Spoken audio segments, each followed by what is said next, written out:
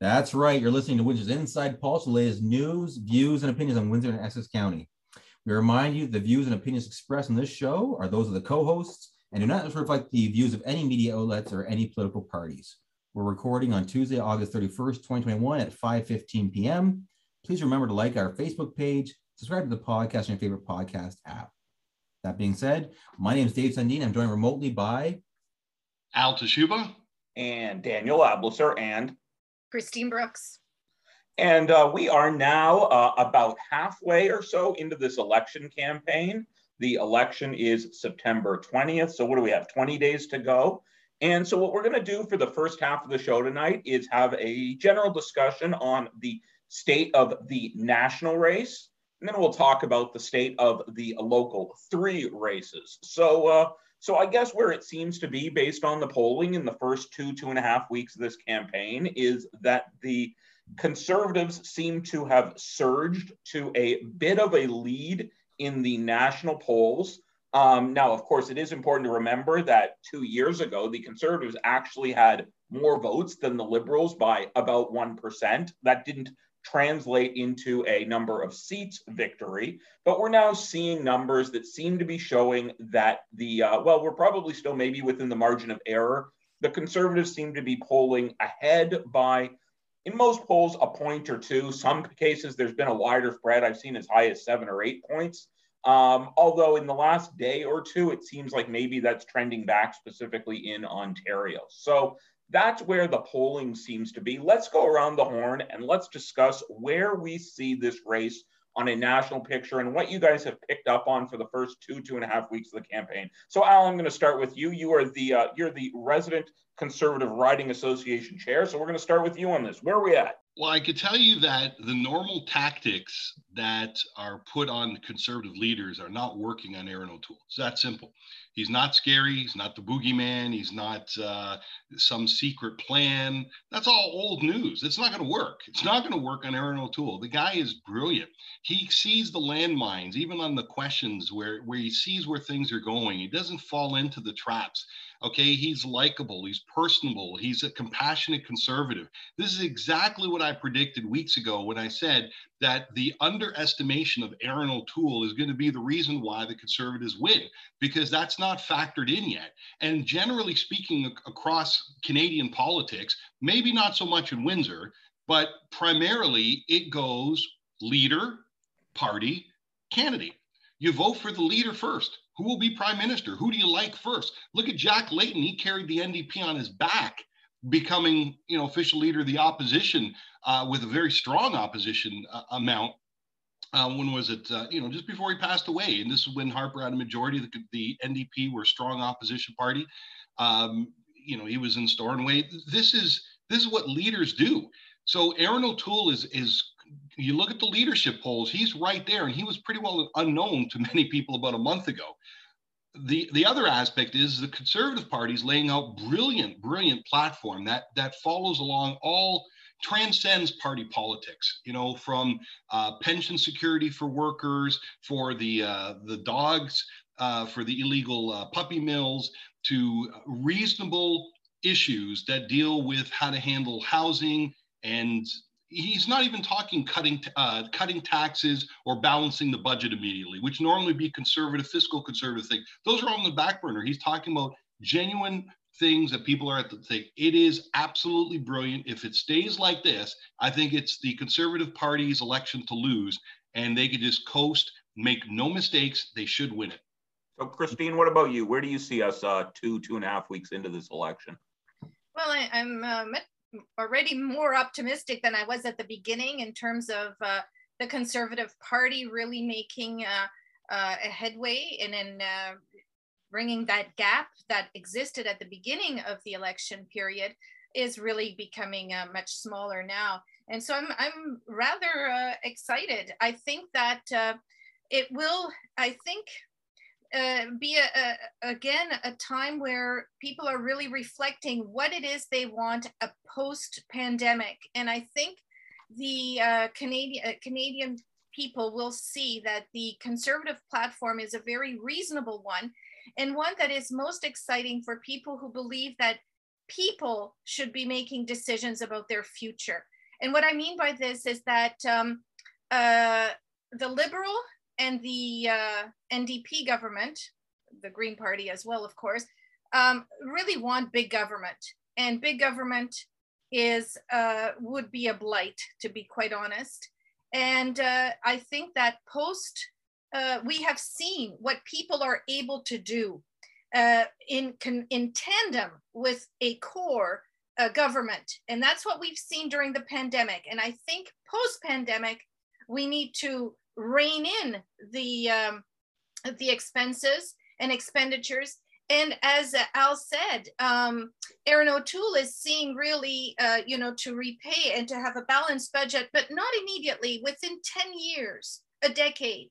But the other parties are projecting a half century of debt, and there's no reason for that.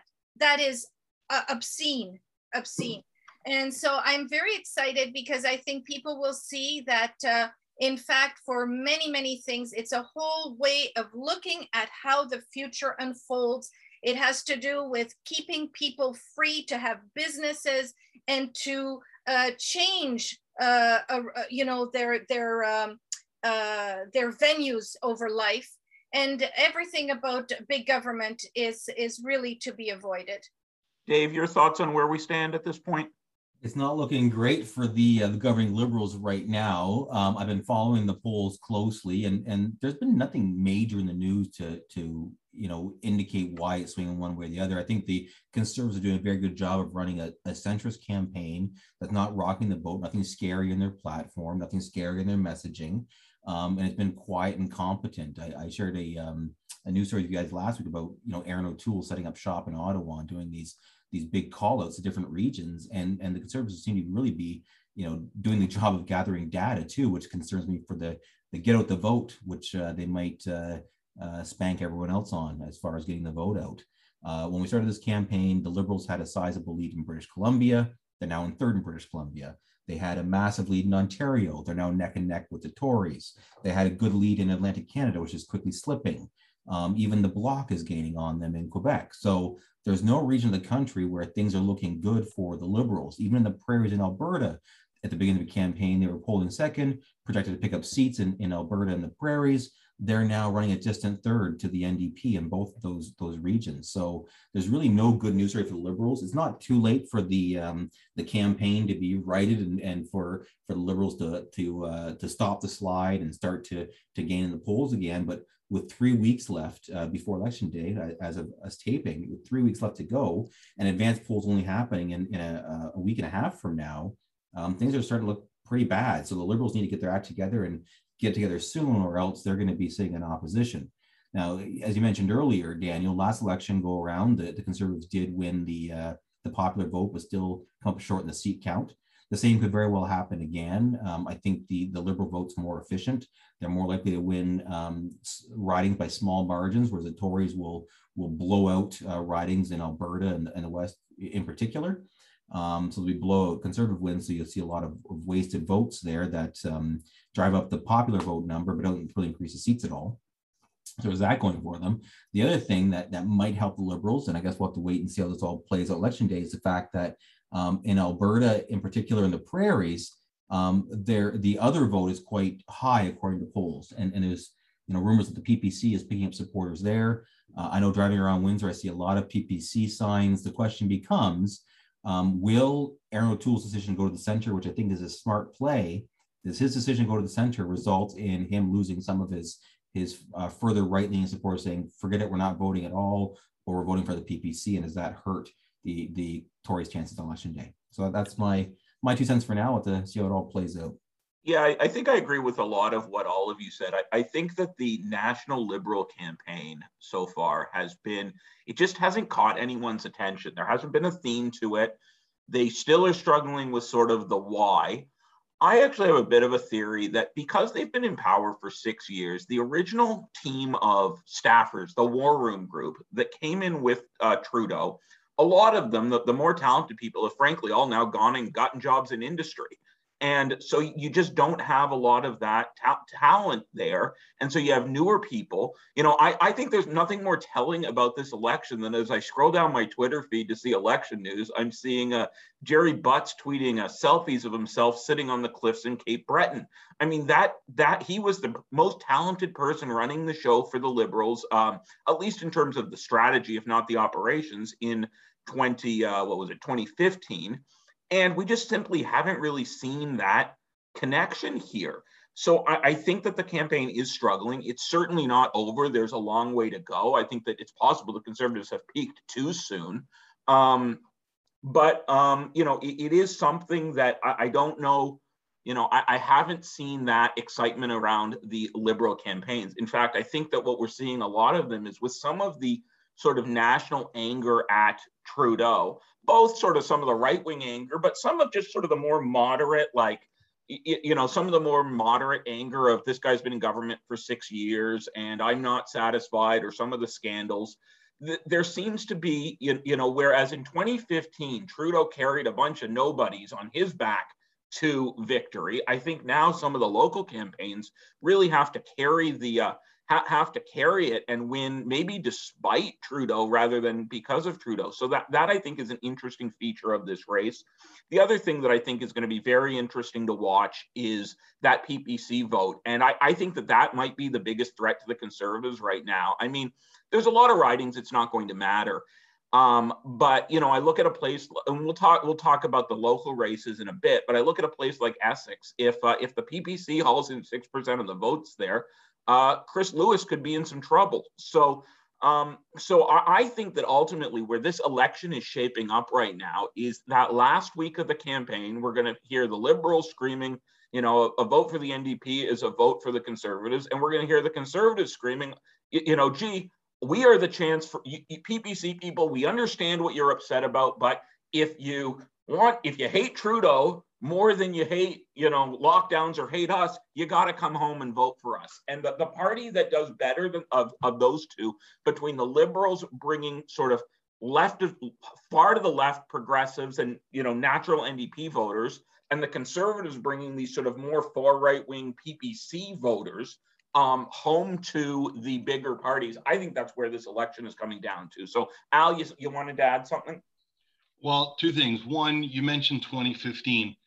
Trudeau in 2015 was behind up to about 2 weeks before the election. And Thomas Mulcair basically had signs that said, "Stop Harper," and said, "Do you really want someone to be prime minister forever?" And Prime Minister Harper, no one criticized that he did a very good job on the economy and leadership around the world and so forth. And basically came down to is 10 years too long for a prime minister. Had he announced that he might have stepped down or not been party leader, maybe on July 2nd, 2017, about a year and a half later, people have said, okay, at least there's something at the finish line that will change things over. Instead, there was no such announcement. And people thought the only way to vote out a prime minister who might have been there too long in their eyes was to change parties. But they didn't want to change parties to the party that criticized them, which was the NDP, who went full-fledged with the orange signs that looked like stop signs. They voted in Trudeau, which looked fresh-faced and starting new, and the media had a side. And then the next election, they said, okay, well, let's give him another chance, but it was minority. And in this election here, I think the tables have turned. He's now the guy that's been in power too long, getting a lot of the votes for people who believe people shouldn't be in power too long. So I think, and in the recent polling is 74% believe that there should be a change of prime minister. So how does that reflect, if it goes leader party candidate, how does that reflect the end result? There's still time left. There's 3 debates, which, by the way, Aaron O'Toole is so fluent in French that he was the interpreter for the Canadian military intelligence when it comes to French. He's going to be perfect in French. So there's no loss there. There's no weak spots there. As far as the PPC, Daniel, you are 100% correct. I usually am. Well, on the PPC issue, and I've said it as well, I think it's one of those things that look like, oh, it's a small fringe party, but last time it took away 6 Conservative MPs. There should have been MPs if you add those votes plus the PPC, which normally would have been Conservative votes. they would have won. Instead, either an NDP or a Liberal vote candidate won. That's 6. They were polling 2%. They're polling 5%, 6%. We're going to lose 10, 15. That's the whole ball game right here. PPC are not going to win any seats, okay? But they're going to take enough percentage away just from one party. That's, you know, it's nonsense to think they're taking NDP voters or Liberal voters. If they are, it's probably on a 10-to-1 ratio, okay? It is Conservative voters. You could pretty well just take the whole number and add it in. Maybe there's like friends of the candidates or something like that, but it is significant. When Maxime Bernier left the party, I'm telling you, I was like, how is Andrew Scheer letting this happen? You are losing, you know, the guy pretty well was going to be leader of the Conservative Party, okay, up to the 13th round. It is that serious. So we're going to see what happens this time. And it doesn't matter that Maxime doesn't have a seat. The fact that his ideology of the People's Party is something that resonates with right-minded, ideological spectrum-minded voters, and it's going to be 5-6%, and it's enough to make it that the Conservatives either can't form majority or maybe can't form minority. I'm concerned about it. Dave, you wanted to jump in before we go to the local races? Yeah, I think Maxime probably has a chance of winning his own seat. Probably the only one. I think you're right on that. I think the voters, Al, you're probably right, are Conservative voters or people that don't vote at all, people that had no one else to vote for before this. But you know, things like Erin O'Toole's recent statement that he's not going to interfere with abortion rights, and a statement that he's going to allow the carbon tax to remain in place is probably not helpful to his cause of shutting down the PPC. It's helpful to his cause of moving to the center where the votes are and trying to win, but it's a gamble that may blow up in his face or may pay off. I guess we'll have to wait and see election day whether or not the GTA comes on board with Erin O'Toole, because those are things that are important to those voters. And I guess maybe the irony about Maxime Bernier if he had just kept his cool 2 years ago, I mean, then when they had the next leadership race, I think he would have likely been next in line, and you wouldn't have had Erin O'Toole. Now, maybe he would have lost again, or maybe that would have changed things vis-a-vis Peter MacKay. But it is kind of interesting. I mean, I don't think he could win his seat. But I think that what's interesting about the PPC is they have a real issue this election. I mean, arguably, they have the only real issue that you identify to one party. Now, it only ties to 6 to 10% of the population, but they've got a real issue. They didn't have one last time, other than just Mad Max being pissed that he lost the leadership race. So with that said, let's move into the local races. So we've got 3 exciting local races. We teed them up last time around. They are 3 rematches. I think that is the way that they are shaping up, but maybe some are getting closer, some are getting farther apart. I have not seen any local polling, so there's just sort of a gut feel that I think we each have as to where those races are going. So let's go around the horn the other way this time. So Dave, I'll start with you. What are your thoughts on the local races?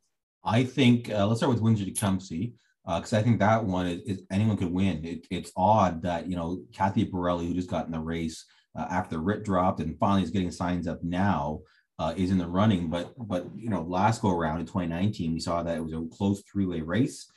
Every indication that I've seen on the ground is it remains a close 3-way race.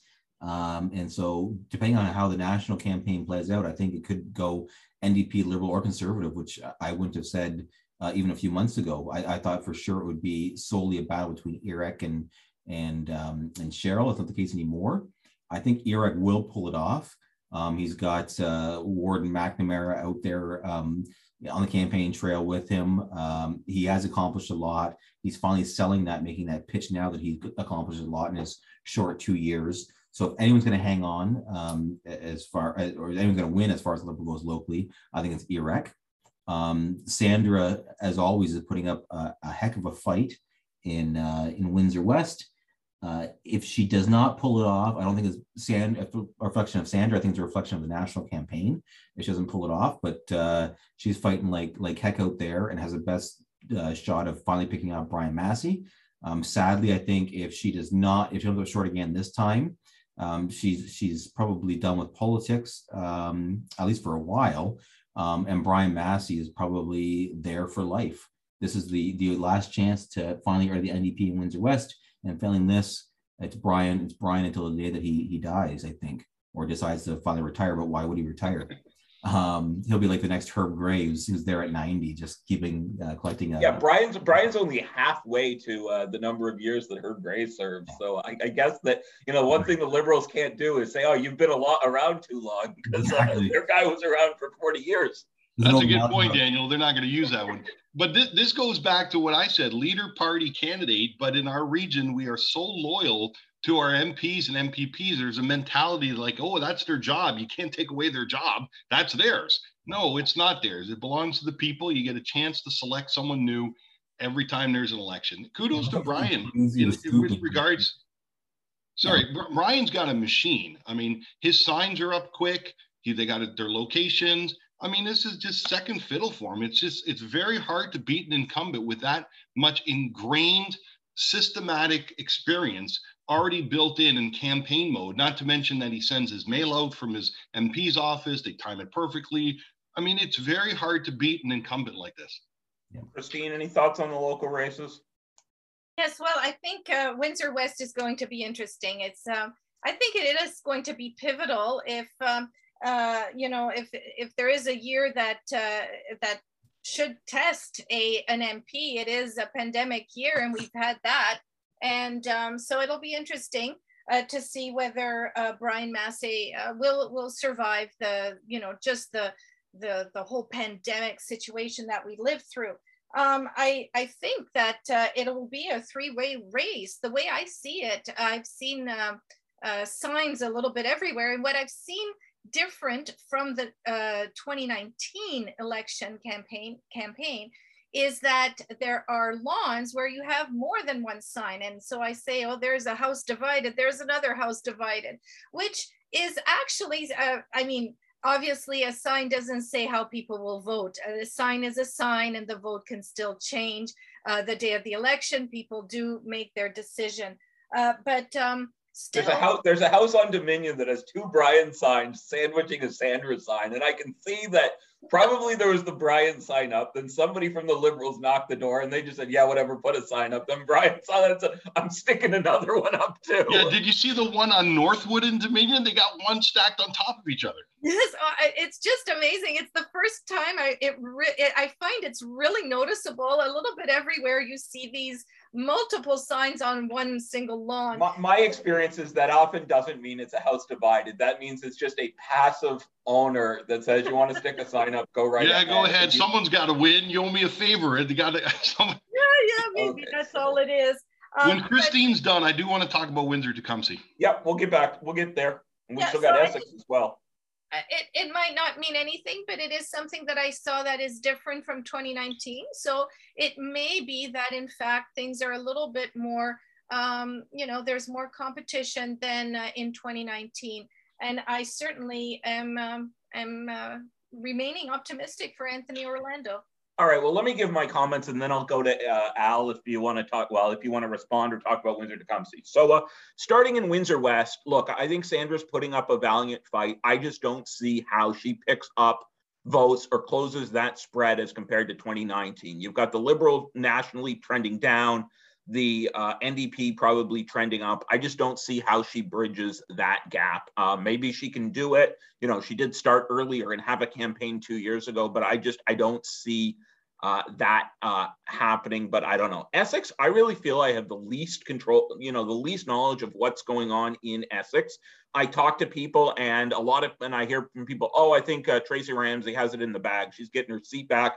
She is more known. Chris Lewis was a little bit invisible for the past 2 years. And then I hear other people saying, look, Chris Lewis, I think, has this in the bag. I don't see any risk for him. He did win. I think he won by about 5,000 votes last time. So that was pretty big. I think he has been, at least in terms of newsmaking, maybe he has connected with his base, but he has been, at least compared to Tracy Ramsey's 4 years, or even the last 2 years, he has been somewhat invisible in the media.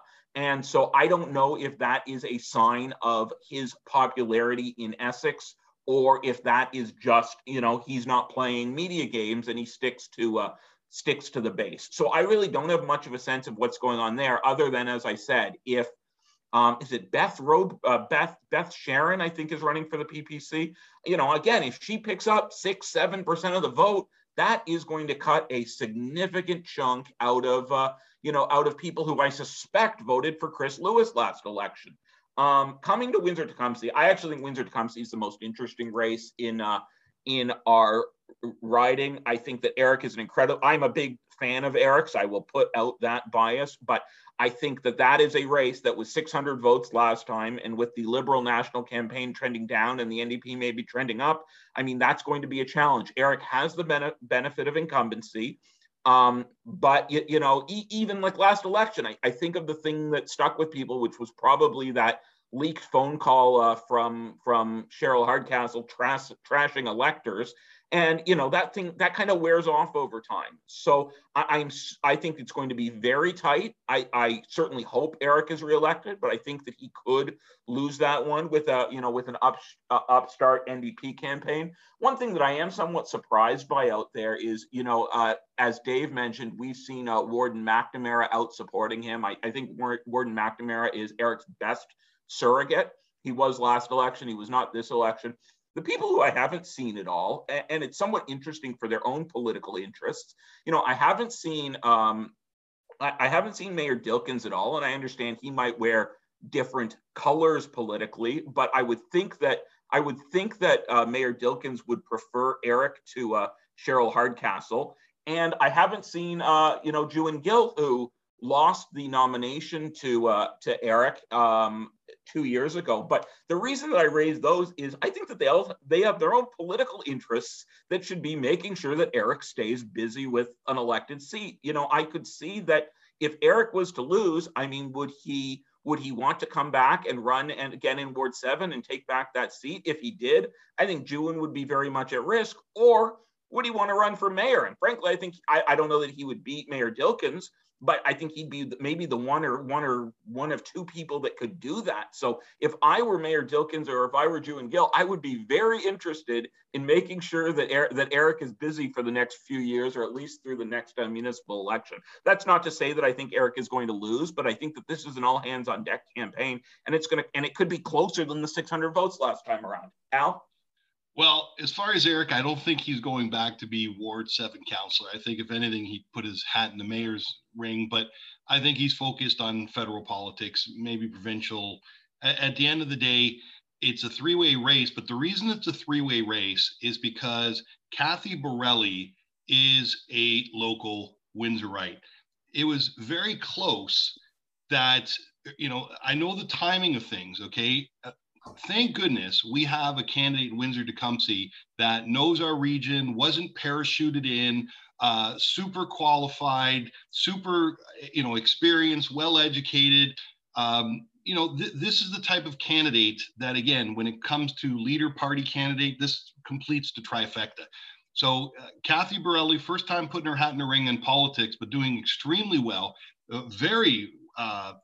wait for the debates. I mean, she's going to be very underrated, but she knows her stuff, and she's very well spoken, and she's very confident as well because of her knowledge and her background on the community.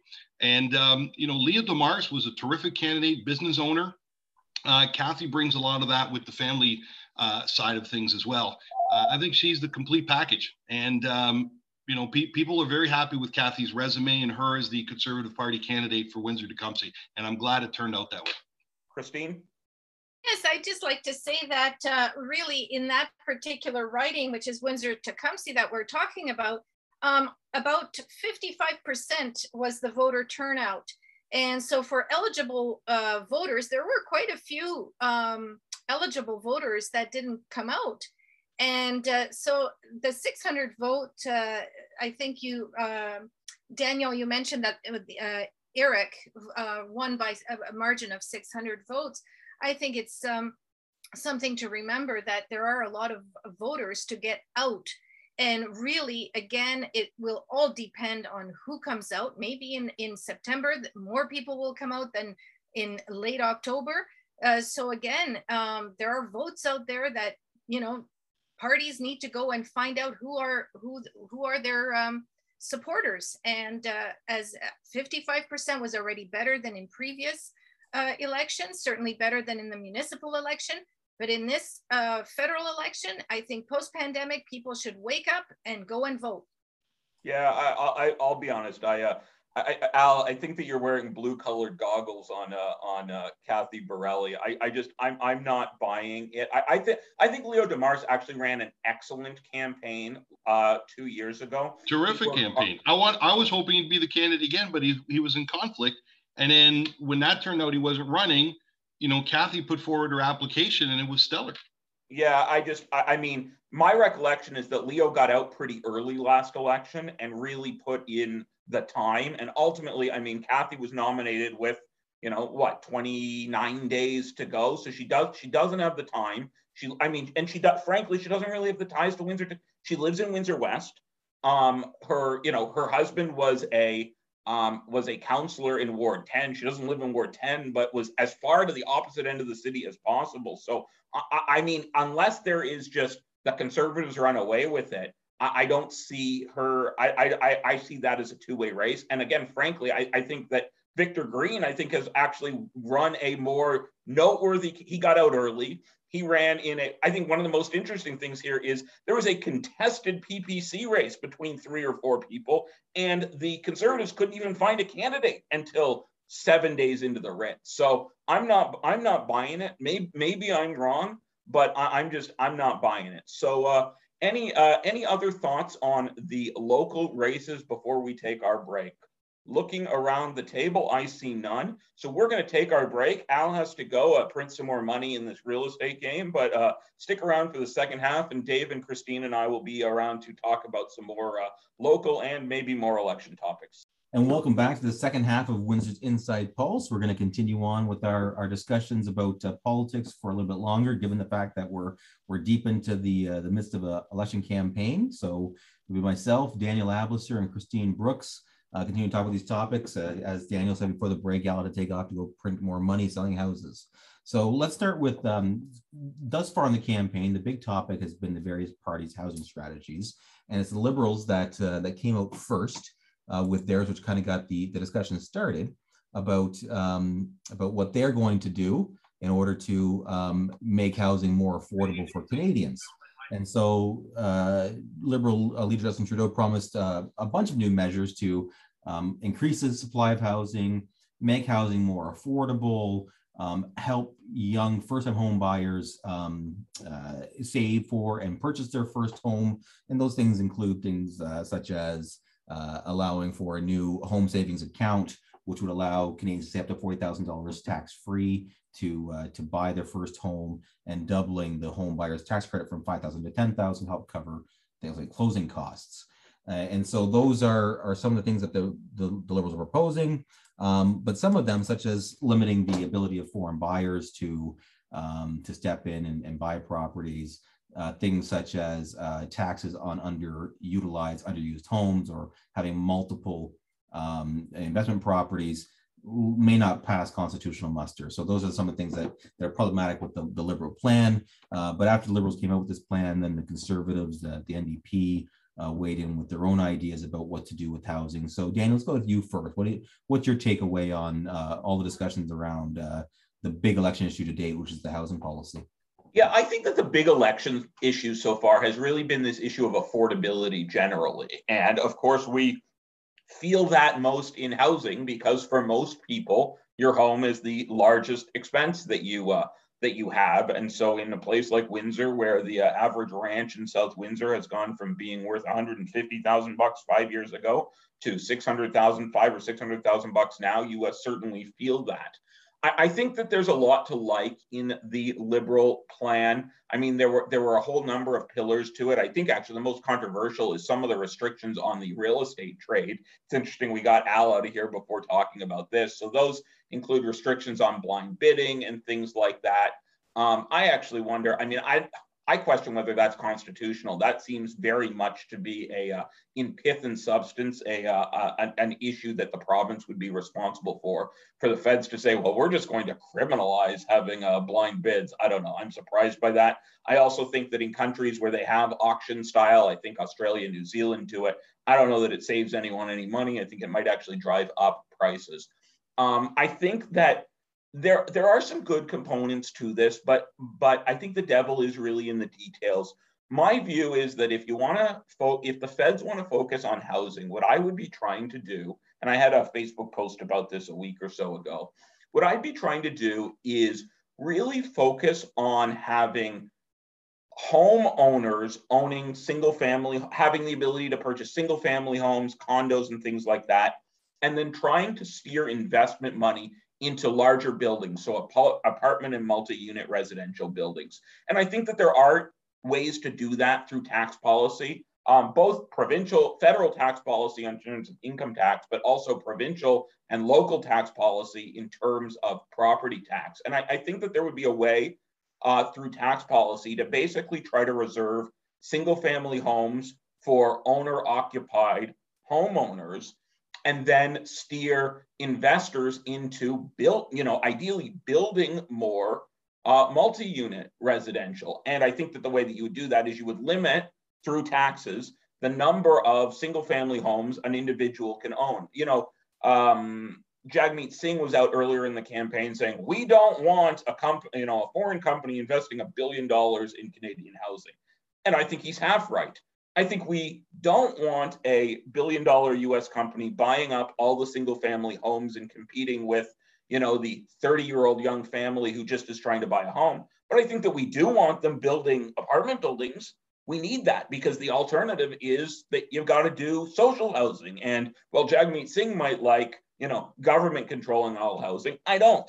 So I think that there's ways to the focus to me should be on tax policy that is going to basically deter investors from buying up single family homes and encourage them to build more multi-unit housing stock as rentals. So that's my view on where we're at with the housing policy. Christine?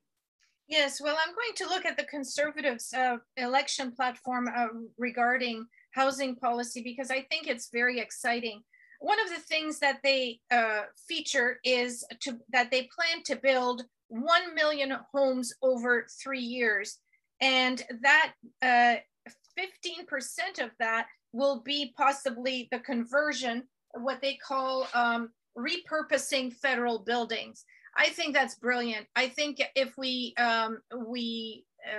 commit ourselves to something like that, it is quite a bit more than we are used to building in that time period. And it is really putting to the forefront the fact that there is an insufficiency of housing, an availability of housing. The second thing is, I think that borrowing foreign investors, that's something that Conservatives are presenting in their platform as well as the Liberals. And I think it is the idea that, again, having empty homes and the idea that, again, keeping the affordability, causing inflation. The fact is that there are monies out there like the euro that are valued very much more than the Canadian dollar. It's very high relative to the Canadian dollar. There are other monies like that have a very high value relative to the Canadian dollar. And so it becomes easier for foreigners to buy our properties and to really be have an inflationary effect and also causing a shortage that way. So if that could work and actually help mitigate this shortage, then it should be encouraged, but it should be definitely a temporary thing. And then they also want to encourage the offering of 7 to 10 year mortgages and make tweaks to the stress test and insurance requirements to help people qualify more easily for financing. I think that's very important. Really anything that can help people to afford housing. Really, that's the bottom line. And I think their plan is quite good. I think also that we have to really consider having areas that are much more diversified, so that if you are in one part of town, it's not all very high-end homes, and in another part all very say even government housing, etc. I think we need to see this, because the more we do that, the stronger our society will be. And the more that people will become more empathetic to the situation. It also strengthens the cities, because people who are in low-end jobs can remain in the cities where they are working in. This is one of the great problems in cities like LA, where people who are working in minimum wage jobs end up not being able to afford, in Paris as well, afford renting within the city limits, and ending up having to be 2 hours and 4 hours on various public transport systems. So this is why I think it's very important to deal with this problem, and to make people more aware of it.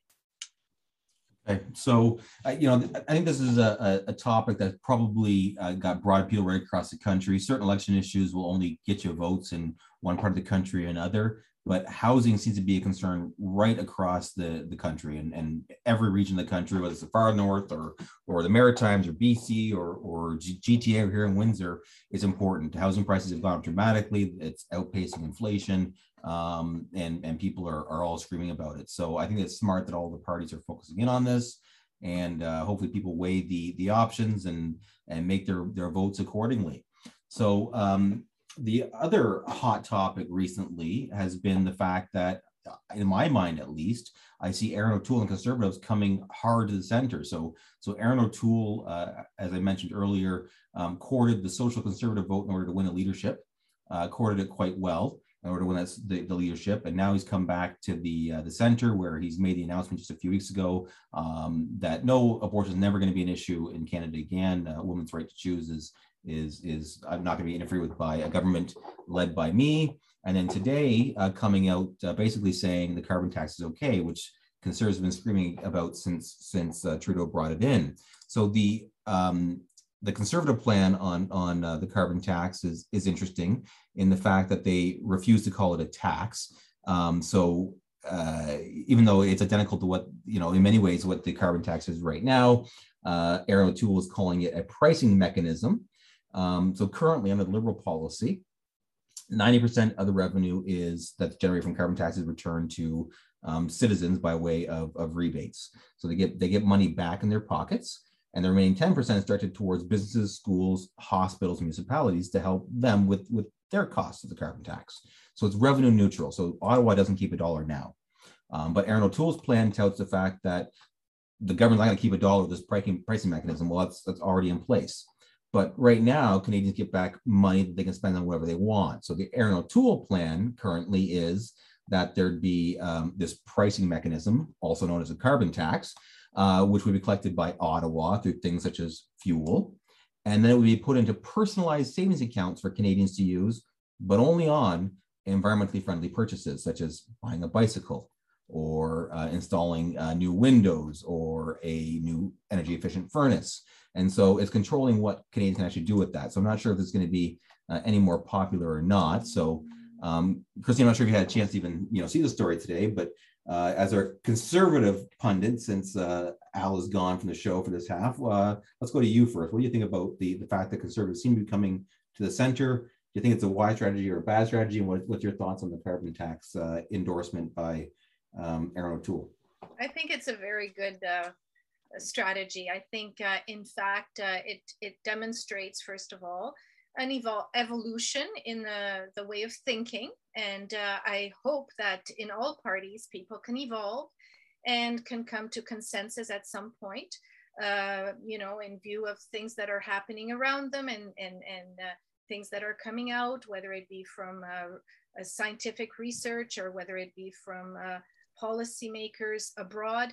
I'm saying that in particular because I just came back from Belgium and I was really impressed with, they are really a little bit ahead in many venues with respect to the environment. They, of course, are, it's a very densely populated country, so the effects of managing poorly your resources and having too many disposable plastics is just that much more evident. And they really have come back on a lot of issues. But one of the things is an eco check, and an ecological check is what my son received, and my daughter-in-law as well. They receive this every 2 years.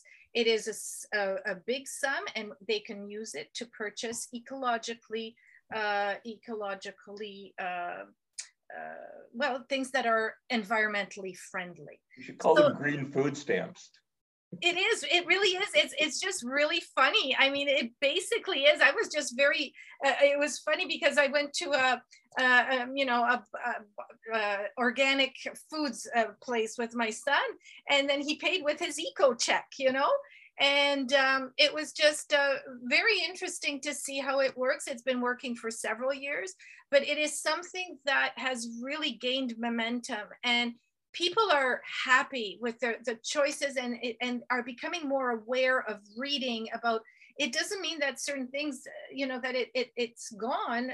Does that mean, like in Belgium, you can buy like organic beers with this check? Absolutely, I guess so, because they're around and I saw them. And organic wines as well. I think the gin was always organic, wasn't it? So, I agree with what David's saying. I do think that the Conservatives are coming to the center a fair bit, to the point that, like, I don't know what they, O'Toole holds up this book of his platform. I don't know that anybody really is paying attention to what's in there, other than a few people trying to, attack him by saying, well, we did a skip search for racism and you don't mention racism. Yeah, I do feel like he's coming to the center, and he's basically running on we're running on Canadian liberal values, but I'm not Justin Trudeau. And that seems to be what he seems to be running on. It seems to be working, other than, there's this question about sort of the far right or the farther right movement, and are they going to come home? And he's got to figure out a way to convince them, yeah, if you vote for me, I'm kind of lying and I'm going to do conservative stuff anyway. But yeah, it does feel like there's not much daylight in terms of policy right now, other than maybe the Liberals are running farther to the left on certain things. Christine? I'd like to take issue on that, because I really think that there is a fundamental difference between Conservatives and Liberals, and it has to do with how much you trust the individual, if you will, to do his own thing, or give him the freedom to do. Well, Christine, I don't want to cut you off, but we got to keep things moving. But if you trust the individual, why would you say that here's your carbon tax account, but you can only spend it on certain things? That seems to be more regular. No, a carbon. Well, the carbon. Well, the carbon tax, or whatever they're going to give you back, is going to be towards the environment. And so there are companies and their products who are going to be, they're champions, because they are going green. They are being produced in a green manner, and so they should be rewarded for that. And that's it is based on a reward and a But isn't that a more regulated version? It's a carbon tax, but it has a more regulated version. It says that you have to go buy Brussels sprouts rather than hockey tickets. That is more government interference. Well, the thing is that you are free to do with those dollars what you want, I guess, if you get them. If that's, in fact, I haven't read the whole thing, but if you get this money, you spend it on goods, and there are all kinds of goods you can spend it on, but they have been shown to. That's how it works now. Right now, you get the money, you spend it on whatever you want to spend it on. So right. if you are environmentally conscious, you will pay your carbon tax like everyone else does, but you won't pay as much carbon tax, but you still get back money from the government on a per capita basis. So you get rewarded by paying less carbon tax up front and getting a bigger rebate on the back end than what you put into it if you're right. environmentally conscious. But the money you get, whether you spend a ton of carbon tax or a little bit of carbon tax, you get to go and spend it whatever you want to spend it on. On the Conservative plan, you're going to get money back into a personalized savings account, but you only buy it on it's more logical to me. I mean, obviously, since this isn't supposed to. So what you're saying, Christine, is more regulation is good. No, because no, I don't think so. It's about the carbon tax. You were talking about the carbon tax. To make sense of a carbon tax, you need to have the incentives have to be properly in place. Yeah. So we'll have to have a more philosophical debate one day soon about the difference between Liberals and Conservatives on this show. But in order to keep things moving along, Okay. let's turn now to, in my mind at least, and you guys correct me if I'm wrong, because you've been involved in politics, both of you, for quite some time. I was involved in politics going back to the Whalen, Susan Whalen days in Essex, helping on her campaigns when I was a teen. And I don't ever remember protests being a thing or threats of violence being a thing. If they were, it was very rare and few and far between incidents where it would come up. But in the past, I would say 10 years, we've gotten a lot more divisive, a lot more like the divides we see in the states between Democrats and Republicans. And so the big news story this week was the fact that Justin Trudeau had to cancel a Liberal event due to the fact that he could not guarantee the safety of those in attendance due to protesters who appeared to be quite angry, violent, and death threats being uttered. So Daniel, let's go to you first on this one. What are your thoughts on the protests that shut down the Liberal event? Yeah, my view on all protests is I think that people always have the right to protest. Where I draw the line is what some people call the heckler's veto. I think that you are allowed to make your voice heard and let people know that you're upset. What you don't get to do is yell, scream, and bang drums to the point that the person who is trying to speak doesn't get to speak. And I think that that's where these people are crossing the line. I think that you're allowed to show up outside a rally or outside an event and make yourself heard. But then when they're trying to give their speech, you need to allow them to do that. And frankly, one of the ironies here is I have the same view when, far left extremists, often tied into universities, pull this crap. And so you see, you see these people like chaining themselves to the doors of a Jordan Peterson lecture, or, I remember when I was in law school, Ann Coulter showed up to give a speech. And I don't agree with anything Ann Coulter says, but I'll defend her right to say it.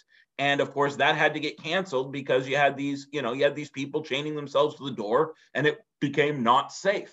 And so, I mean, there is a bit of an irony that these sort of far right yahoos that seem to take a bit after like the Trump yahoos are now forcing their way into these protests and using this heckler's veto, which I disagree with. Now, I think ultimately the politics of this is it's probably helpful to Trudeau. And I think that the conservatives, I mean, the mainstream conservatives, Erin O'Toole, I think is actually a little bit worried, like, I need you yahoos to shut up. But ultimately, these people are probably voting PPC or somebody even more extreme right than PPC. And so, ultimately, I think it's probably politically helpful to Trudeau. But my view is you're allowed to protest. You're not allowed a heckler's veto. And I think that that's what's going on here. And I think that's a problem. Christine? Yes, I'm saddened to hear that the protests actually shut down The Voice, that he wasn't able to make his speech. And I had this same thing happen at the University of Ottawa years ago when I was a student, and there had been a speaker coming in. Again, there were hecklers, and they just shut it right down. The person was not invited to come and speak on account of the debates that were going to, not being able to ensure safety. And I find that remarkable that we are not able to ensure safety in the sense that get reinforcement, make people stay away, and have the event go on nonetheless. I find that would be a stronger point, in my opinion. I think it's sad that people who just disagree yell loudly, get their way, and shut the person down so that they can't speak.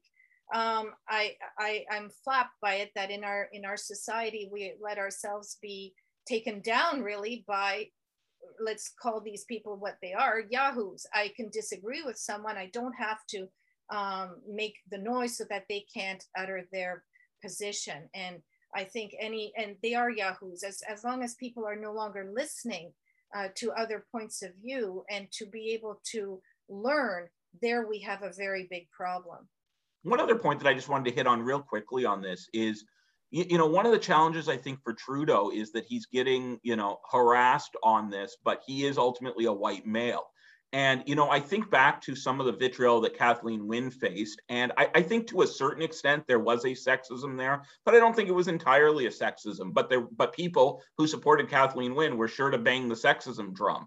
And I think what's interesting here is maybe some of the hatred against Kathleen Wynne wasn't sexism. It was just policy. And ultimately, these people here don't like Trudeau's policy, but he can't play the sexism or racism card because he's a rich white guy. And so I think that's a challenge. They're actually trying to play the sexism card somewhat with that, the Willy Wonka thing and, oh, well, they feminized him. But, my view is stick to the issues. Stop trying to play the ism cards. But that's a challenge here. Anyway, Dave?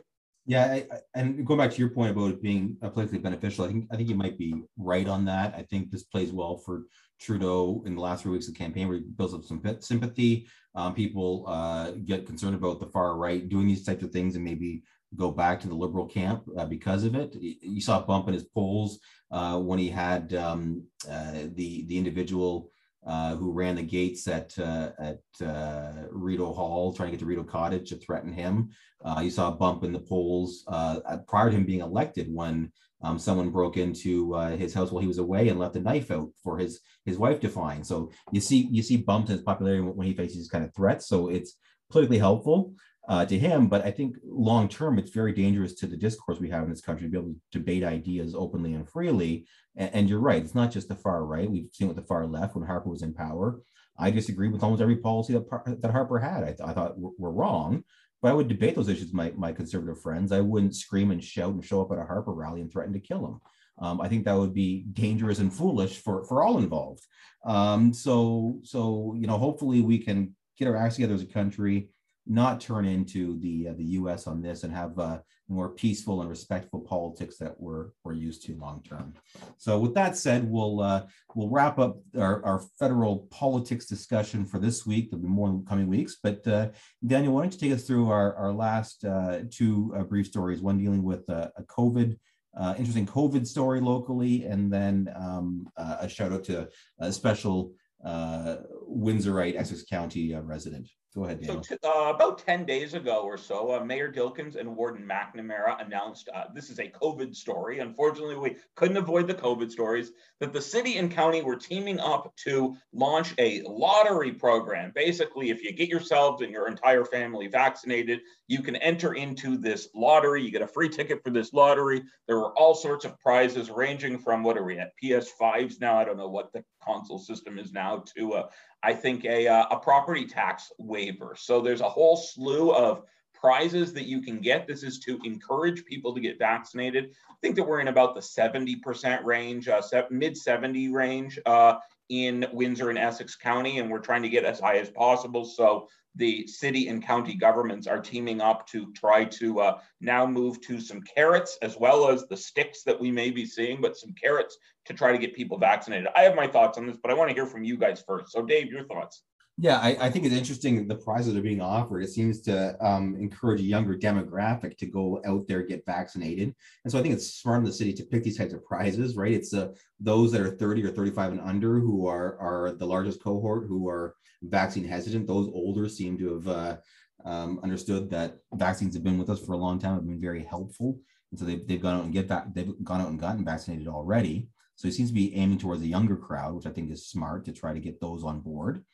So that's going the right direction. And I think you're right. There are some sticks coming as well, which hopefully between the two of these, the carrot and the stick, we'll get to the number we need to get to stop the spread of COVID and the development of variants. So it looks like vaccine passports are coming. It looks like vaccines were required to travel. So there's your sticks. And then on top of that, you have the incentive to win a property tax holiday or some pretty big prizes.